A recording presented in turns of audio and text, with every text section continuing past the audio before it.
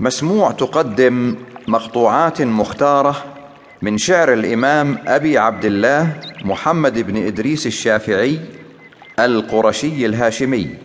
ولد الإمام الشافعي في غزة بفلسطين، وهو من أبرز أئمة الفقه الإسلامي، صاحب المذهب الشافعي. تميز بفصاحة لسانه وضلوعه في الأدب واللغة.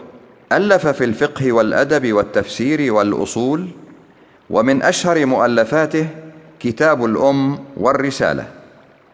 أخذ الفقه والحديث عن الإمام مالك، وانتشر مذهبه انتشارا واسعا، وقد امتاز شعره بالقوة والجزالة. تناول أغراضا متعددة في الزهد والحكمة وعزة النفس، يقرأها عباس خماش. متمنين لكم المتعة والفائدة. مسموع صوت المعرفة. الرضا بالقضاء. دع الأيام تفعل ما تشاء، وطب نفسا إذا حكم القضاء. ولا تجزع لحادثة الليالي، فما لحوادث الدنيا بقاء. وكن رجلا على الأهوال جلدا، وشيمتك السماحة والوفاء.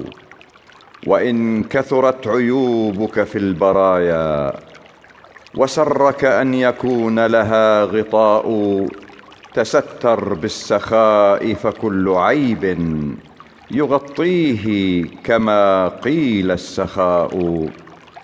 ولا تر للأعادي قط ذلا، فإن شماتة الأعداء بلاء.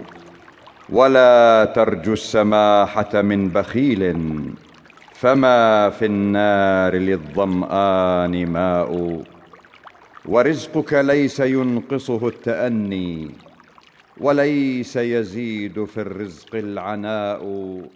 ولا حزن يدوم ولا سرور. مسموع صوت المعرفة.